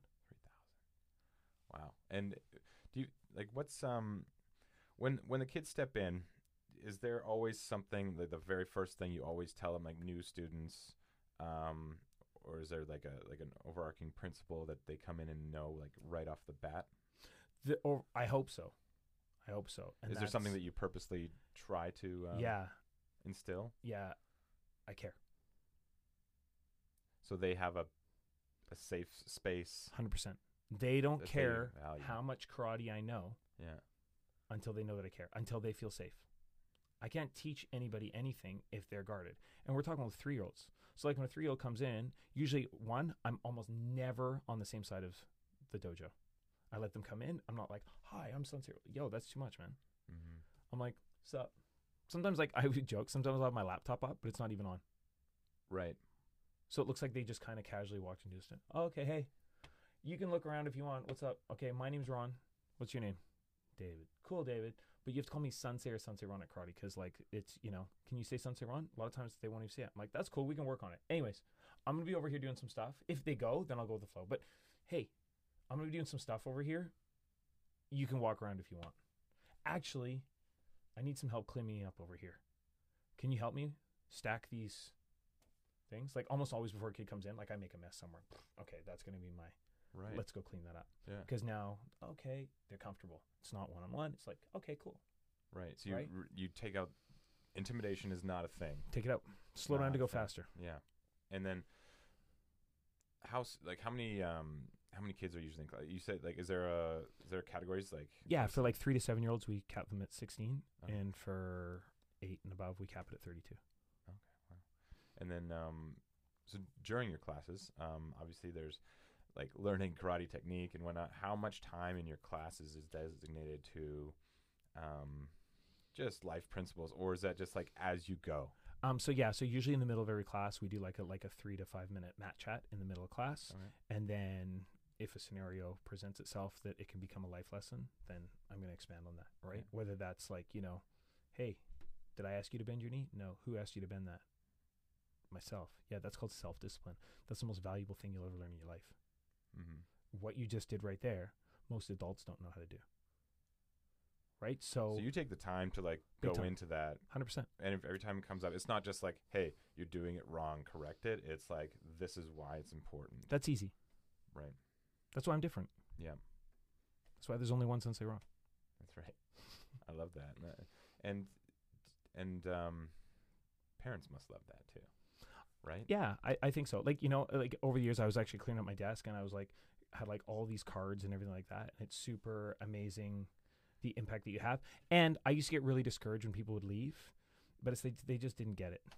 Right. And sometimes we leave. It's more like, I'm not disappointed with them. I'm disappointed. In yourself, do you feel like? Not at all. Oh, okay. I'm disappointed for them Okay. because I know the life-changing impact a child being with me long enough to get their black belt has, and it's life-changing. Right. But I'm sitting on this side of the fence looking this way, and you're over there, and I'm like, no, come on, it's really awesome over here. Yeah, I get that. And there's distractions and everything like that, right? Mhm. So I get that, but I used to get really, really distraught. I'm over it. I just have kind of come to terms with, like, It's not the way it everybody is. deserves me. Yeah, you can't force that. And if everybody got their black belt, I wouldn't be very valuable. Right. Yeah. Right? It kind of filters Yeah. itself, doesn't it? Yeah. Right. And what do you do it for? Why do you teach, and then why do you teach karate? Two separate questions. So let me backtrack. I can never give a straight answer, as you can tell. That's fine. Yeah. So if somebody would say, like, if you weren't doing karate, what would you be doing? And the answer is always weird. I would probably be a makeup artist, right? You would be a makeup Artist. I love makeup. A good friend of mine, Nick Scalzo, is an amazing makeup artist in New York. Little and I would tidbit love about Ron Curran. Yeah, everyone. I did would not know love this. to. I always get him to. I pick out all the makeup for my wife, and like he's always Badass like, so he's, black belt yes. turned makeup artist. Or I would be a hairstylist. What? So here's the And what. That's fine. I'm not so judging. I'm here's- just like, wow. Wow, That's exactly. totally. Because here's the thing. What those two professions do is they provide confidence. So you can Okay. come and sit in my chair, and I can cut your hair, and when you're done, you hold yourself differently and you feel more confident. Okay. Yeah. You can come and have your makeup done and you feel more confident. And the goal of my karate program is to make children more confident, focused, respectful, and self-disciplined. So that's really what I do. So that's the why. Yeah, that's the why. That's why it's fun. That's why it matters so much to me. You enjoy Because- instilling confidence in people. Because confidence, in my opinion, is the deal breaker of life. Mm. Yeah, we talked about that earlier. Just if you're more confident, you can just deal with conflict. Or you're not afraid to fail. Right. I guess that's the most important, because I think that is one of the biggest deters. So we're in Vancouver. We're on Hastings. We got Nanaimo Street. We got Main. We got all these streets. There's a town called Success. And you know what those roads are called? Failure. Determination. Perseverance. Consistency. So the town called Success is paved with roads called Failure. And a town doesn't exist without roads. Right. So this is the type of thing that I constantly talk to the kids about in class. Fail. Don't be afraid to fail. Mm-hmm. We've taken failure out of school curriculum. Failure is a beautiful thing. Mm-hmm. That's why when somebody scores on me, I say, thank you. Cool. Can you try and do it again? Good. Try and do it because you showed failure is the only time the world is maybe authentic with you. If you're doing a back squat at the gym and you're trying to knock out 5 reps and you get to 4 and you're like, and then you got to bail on it, you failed. But you know what? Now you have your true, authentic feedback or merit of where you're at. Mm-hmm. Whereas we live in this society of Facebook and Instasham where everybody doesn't want to give you the truth because the truth hurts. And a lot of people can't deal with that because they haven't practiced dealing with failure. And you feel like there could be a lot hidden in success, or like you don't? There's less to be learned from success I think relative to failure. I think it's harder to learn from success, maybe. Mm-hmm. Right? Mm-hmm. So, you know, the team that wins the championships, the chance of them going to the gym that night to work on what they did wrong is much lower, right? Versus the team that just lost. Oh, we only lost by this. Let's all get to the gym tonight to prove to ourselves, or as semi-punishment, that we're never going to lose that way again. Right. So there's a very big divide. Yeah. Right? Mm-hmm. But, you know, the people that are successful are the ones that, you know, were like, yeah. They failed a lot. I failed a lot, and I just went there and just kept working and working and working. And so, yeah, dive into, you said when people hit you, like when you get hit, say, if, like, I mean, I don't know how active you are now in competing karate. I'm not. I'm done. Yeah, you're done. I miss it though, but I'm done. Yeah, but you told me a really cool story that stuck with me too. Is like when you get hit, you thank the person that hit you. Well, they showed me a weakness. Yeah, and so you're just like, revelation. Yeah. Thank you. That was the truth. And Yeah. I loved it. I used to love that. I used to love matches as well, where somebody would get me with like a good technique, and I'd even stand on the match and clap for them. Nice. Yeah. I loved it, because also that would elevate your game. They'd be like, "Cool, that was awesome. Now I gotta kind of one up you." That's right. Oh wow, you're cool. You're better than I thought. Okay, this is now going to be fun. Yeah. Right. You know, some of my now I have to be better. Yeah, some of my most enjoyable matches are ones that I got second place. Right. Because that match was like intense, and you know what I mean? Yeah, I was going to ask one of my favorite matches was with Dave Takeshita at the provincial championships. I just turned 18, just moved up to senior, final of the open weight division. And Dave Takeshita would disappear every year. He'd show up to the one event, win it, and then disappear for a year. Nobody knew. He would just phase in, destroy everybody, and then leave. And he'd like basically come, because you had this big plaque that you'd win if you won provincial grand or open weight division.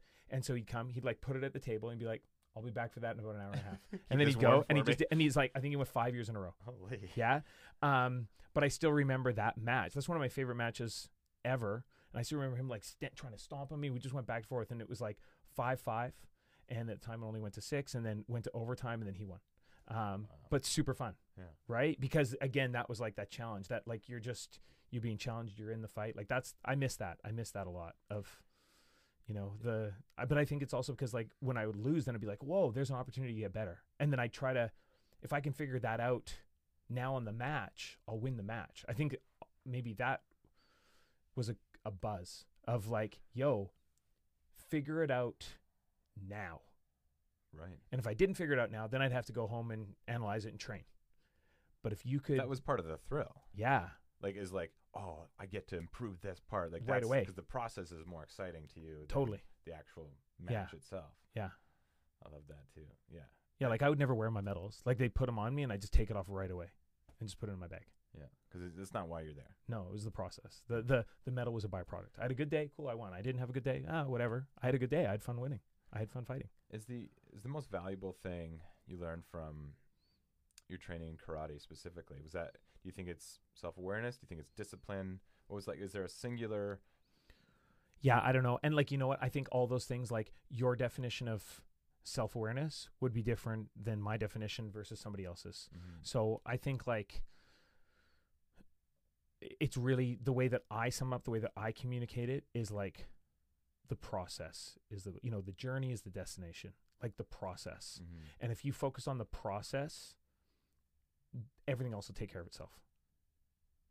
Right? If you're mindful, like if you're, I'm harsh in the process, but like you're doing it wrong. Like wrong is wrong.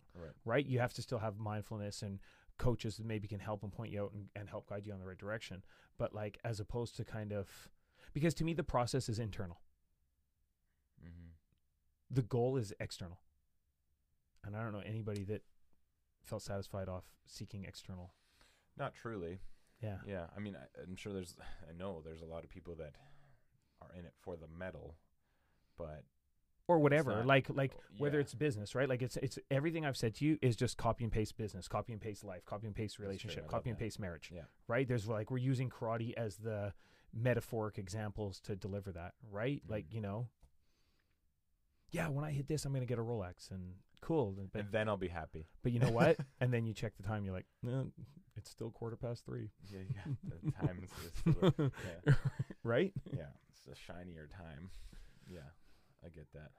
And then, so obviously, like, amazing principles can be learned have been learned through this. And do you feel like, what do you wish for people, like, say if your students when they come in, or the members at your gym, or just even your own kids, your boys, what do you wish for them,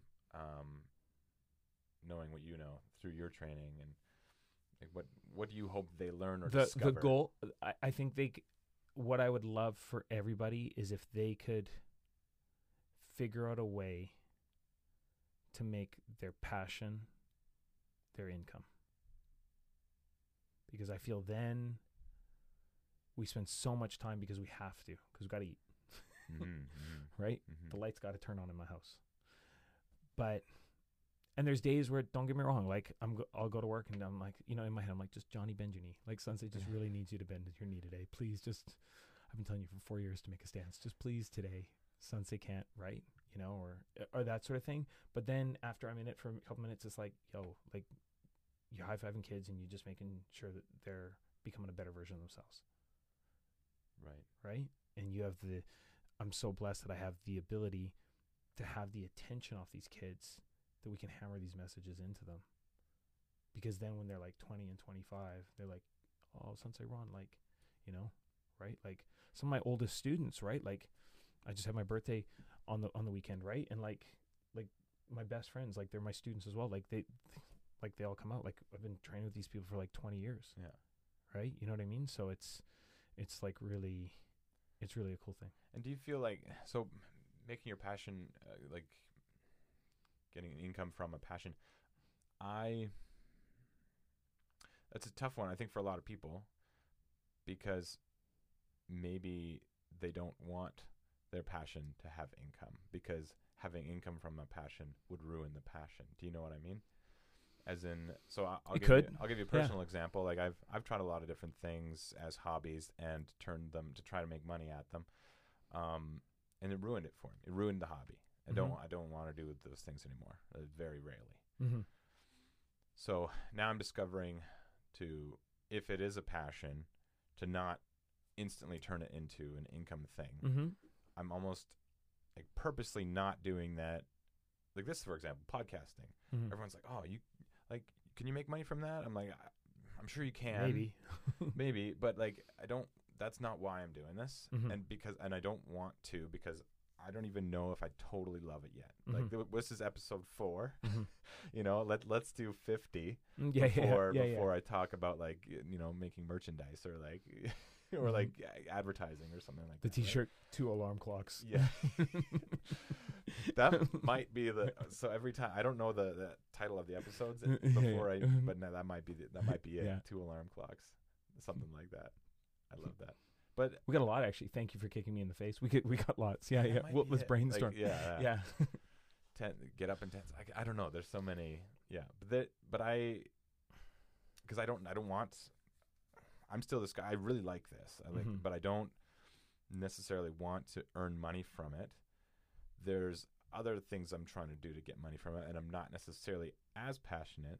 I enjoy the work that I do to get money, but it's definitely not everything. So what would you say to that? Like, would you say that? I think that's like, so one, that's super good because you're being self-aware, and I would just say, like, you know, maybe just let it grow organically.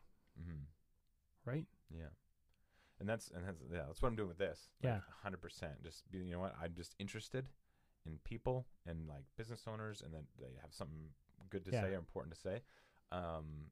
It's good to reconnect with people and just get to network. But I really feel I like that in one of Robert Kiyosaki's books, whether it was Rich Dad Poor Dad or one of the other ones, that are all fantastic, and everybody should read them 4 times. I actually personally guarantee that book. Okay. If anybody buys Rich Dad Poor Dad and doesn't like it, let me know and I'll buy it off you. Okay. I personally guarantee that book. All right. But he's in the book and it's like talking about starting a business, right? Or how people can get out of debt. And he's like, well, first thing you need to do is figure out a way to make an extra $50 a month. And then if you can figure out a way to make an extra $50 a month, figure out a way to make an extra 100. Right. And if you can figure out how to make 100, figure out a way to make an extra 200. And then he caps it at 400. Then figure out how to make 400. But if somebody ever says to him, like, well, I'll never be able to figure out how to make $400. And he's like, then give up now. You'll never be financially successful. If you can't figure out a way to just make 50 and then make 100 and then make 200 and make 400, like if you can't, then like give up now. Right. And so that was for me. I was like, that I'd read that book and I was working. I was like, oh, I could teach karate. So that was my, how can I make an extra $50 a month? Right. My wife's cousin. It wasn't like I want to teach 3,000 kids. Not at all. Not at all. I want to be like. It was my wife's cousin. Hey, I want to put the kids into karate. They were like 5 and 7. I want to put the 2 kids into karate, and where should I go? Ask Ron to tell me where I should go. They lived in Richmond. We were living in Maple Ridge. And then my wife just goes like, Ron should teach him. He's like, what? And she's like, well, see if you can get like space. So we rented. That's how it all started. Yeah, we rented like a squash court there, and I just started teaching his 2 kids and their one friend. Right. And so I just taught them. And then after a year, I was like, hey, I actually really like this. I'm going to now open like a dojo in an elementary school gym and teach there. And then I think I started with like 8 kids. Yeah. Right. And then it just kind of. That was your $100. Then it just kind of like organically grew from there. Right. Right. And then I was like, whoa, wait a minute. And then it was like, I'm working in sales and I'm teaching karate. And then all of a sudden it's like, whoa, I'm making the same teaching karate as I am in sales. Swap, so and I enjoy this what if I more. now took that 40 hours a week that I was doing here and put it into that? You know, the math tells me. So would you say, so that seems like it was like an accident that you made money at it, right? Like obviously you put effort into doing it, but I guess, but the goal was still to make the passion. The goal was to make an extra $50 a month. Mm-hmm. Right. That was the goal from. And you're like, I already am passionate about this, so why not? Totally. Okay. Right. So maybe that's what it is. I think discovering the passion first, not passion plus income. Mm-hmm. Like, or at the same time, maybe. That's just, I mean, you had been in it forever at that point, right? So already. So that makes more sense to me. Yeah. I love that. And then now, so you've been doing it for 15 years. You've had a lot of success in, like, the kids you've trained, they've gone on to win a lot, right? Like, you've had a few different, like, champions as. Yeah, like we did okay, right? Like there's like, coming from like a really small town, like in like, you know, Canada. it was cool. It was a good run. There was a time where I was competing, and then I had then that's when we were heavily into competition because I was going to competition, and then I had like all my people that were training were almost like training partners, and so that was like a really awesome era. Mm-hmm. Right, yeah, that was cool. You were in it, and like you totally. were connected to like all the people. Totally, it was awesome. That was an awesome era, right? Like there was like that batch of people that we were just like every day, just seeing each other every day, and you know, just literally like boom, we're there, and you know, your belt's still wet from the training session before when you put it on. You're like, this is gross, but whatever. But like you know what I mean? Yeah, you know. And so like that was like a super awesome time, right? And so I want to ask you, like, I know we've had like a million life hacks and life principles taught already in this last hour and a half. Wow. Okay. Yeah. Wow. Amazing. Give me your top. Maybe I'll be 2 episodes. No. Oh. Yeah. Part 1, first alarm clock. Part 2, the second alarm clock, released 1 minute after each other. Exactly. Give me your top 2 tips for let's go specific, like for entrepreneurs, whether they be like current business owners or aspiring entrepreneurs. Like it can be just a life principle, but like what would you tell them? What would be your top 2 tips to them if you're if they want to just be happy, if they want to grow, if they want to scale, like, or just be successful? What's your top 2 tips? I don't know. Maybe I'll give you like current two, right? So sometimes top two is like maybe it's just fresh because I've said other things like many times. So the one thing that I've been noticing lots is I've had to deal with a lot of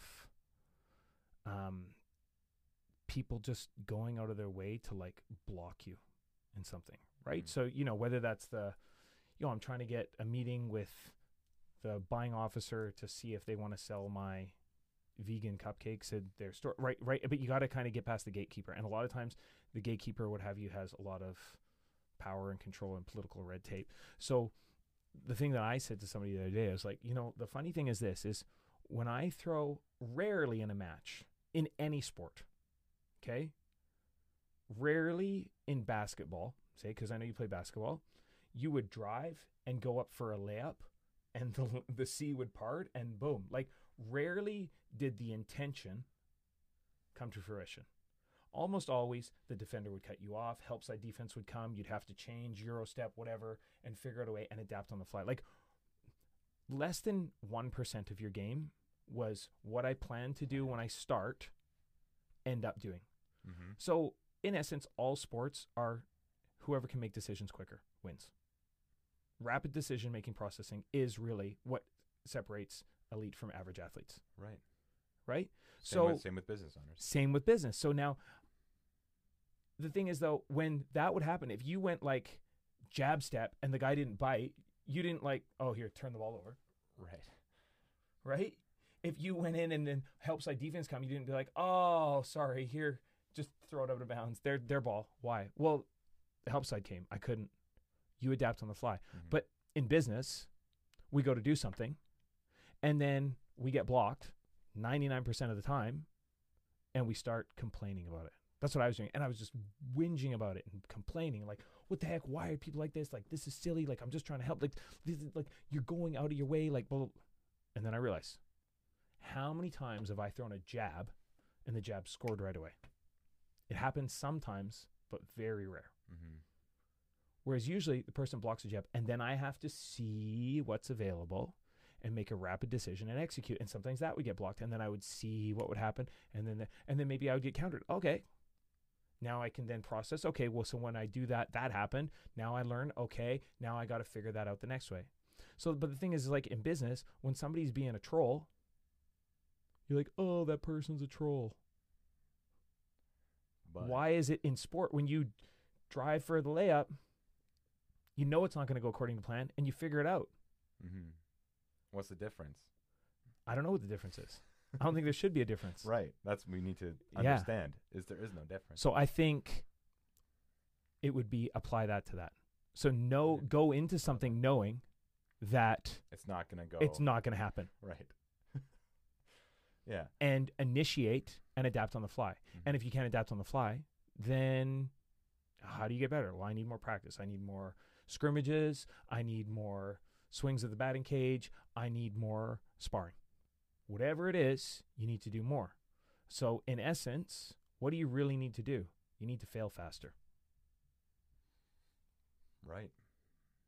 My son, we're working on shooting lots, working on his touch. So for finishing at the rim. So to me, the best people that I see that can finish at the rim the best are guys that play a lot of one-on-one.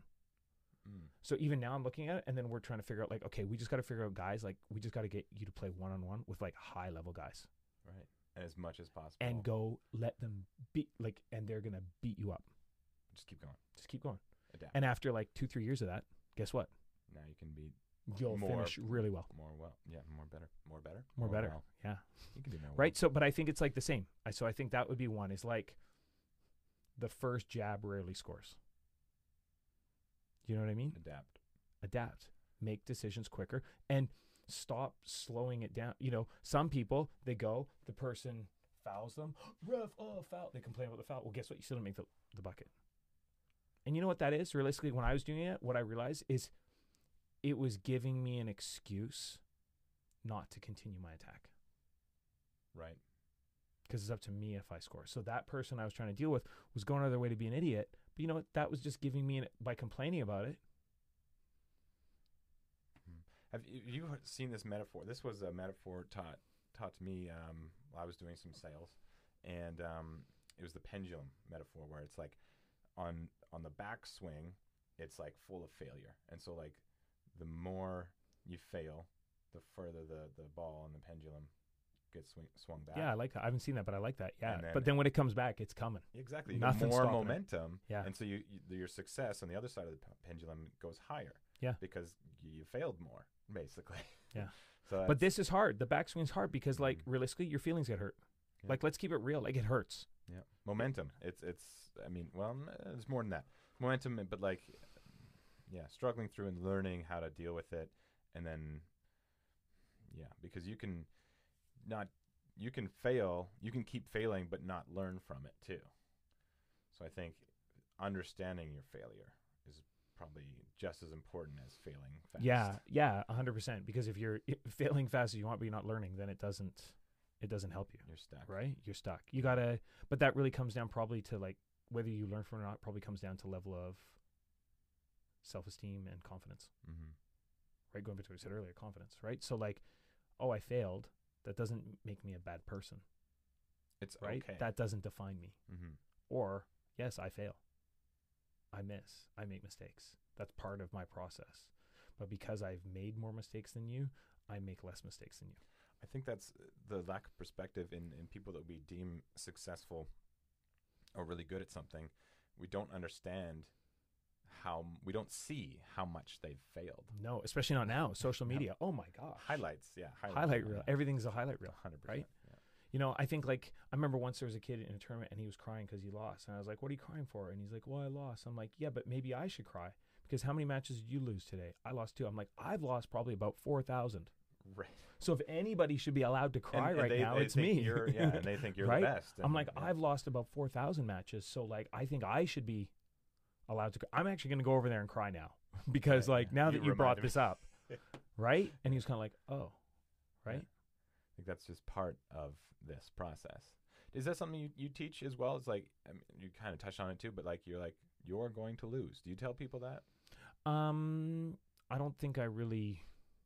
don't think I bring it up like you're gonna lose. Like, but It's- just when it I happens, mean, I'm it's like, kids. Like, you have to sometimes you have to be careful how you say things, I'm sure, but is that part of the lesson? yeah, maybe. But I'm also pretty authentic with my students Mm.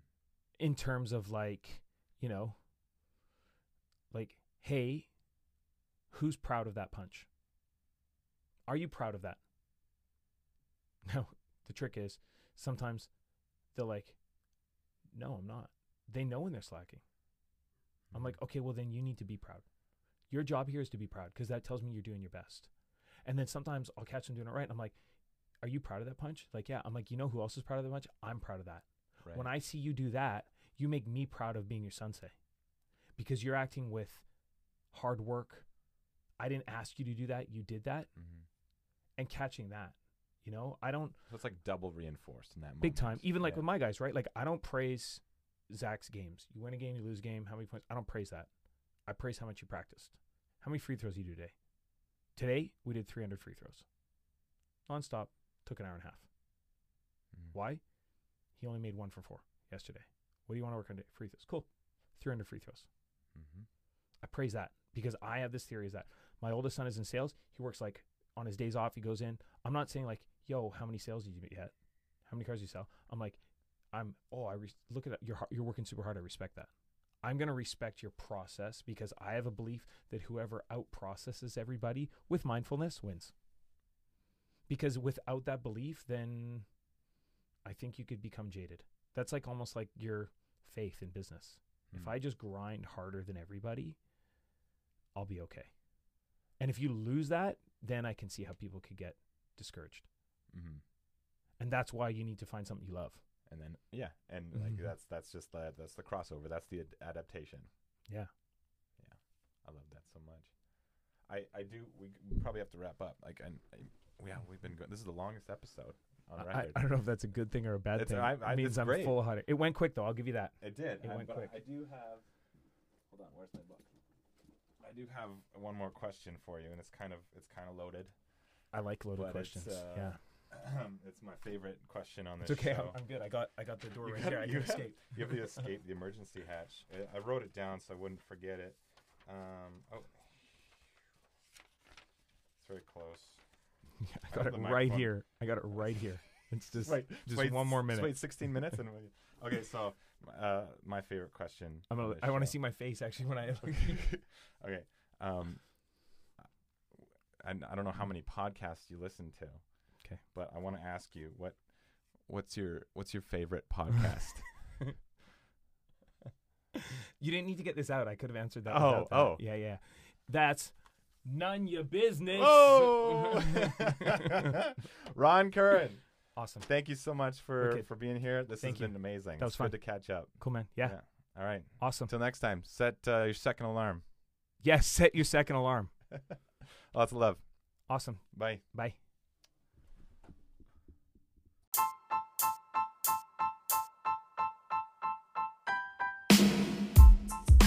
Thank you so much for listening to another episode of Nunya.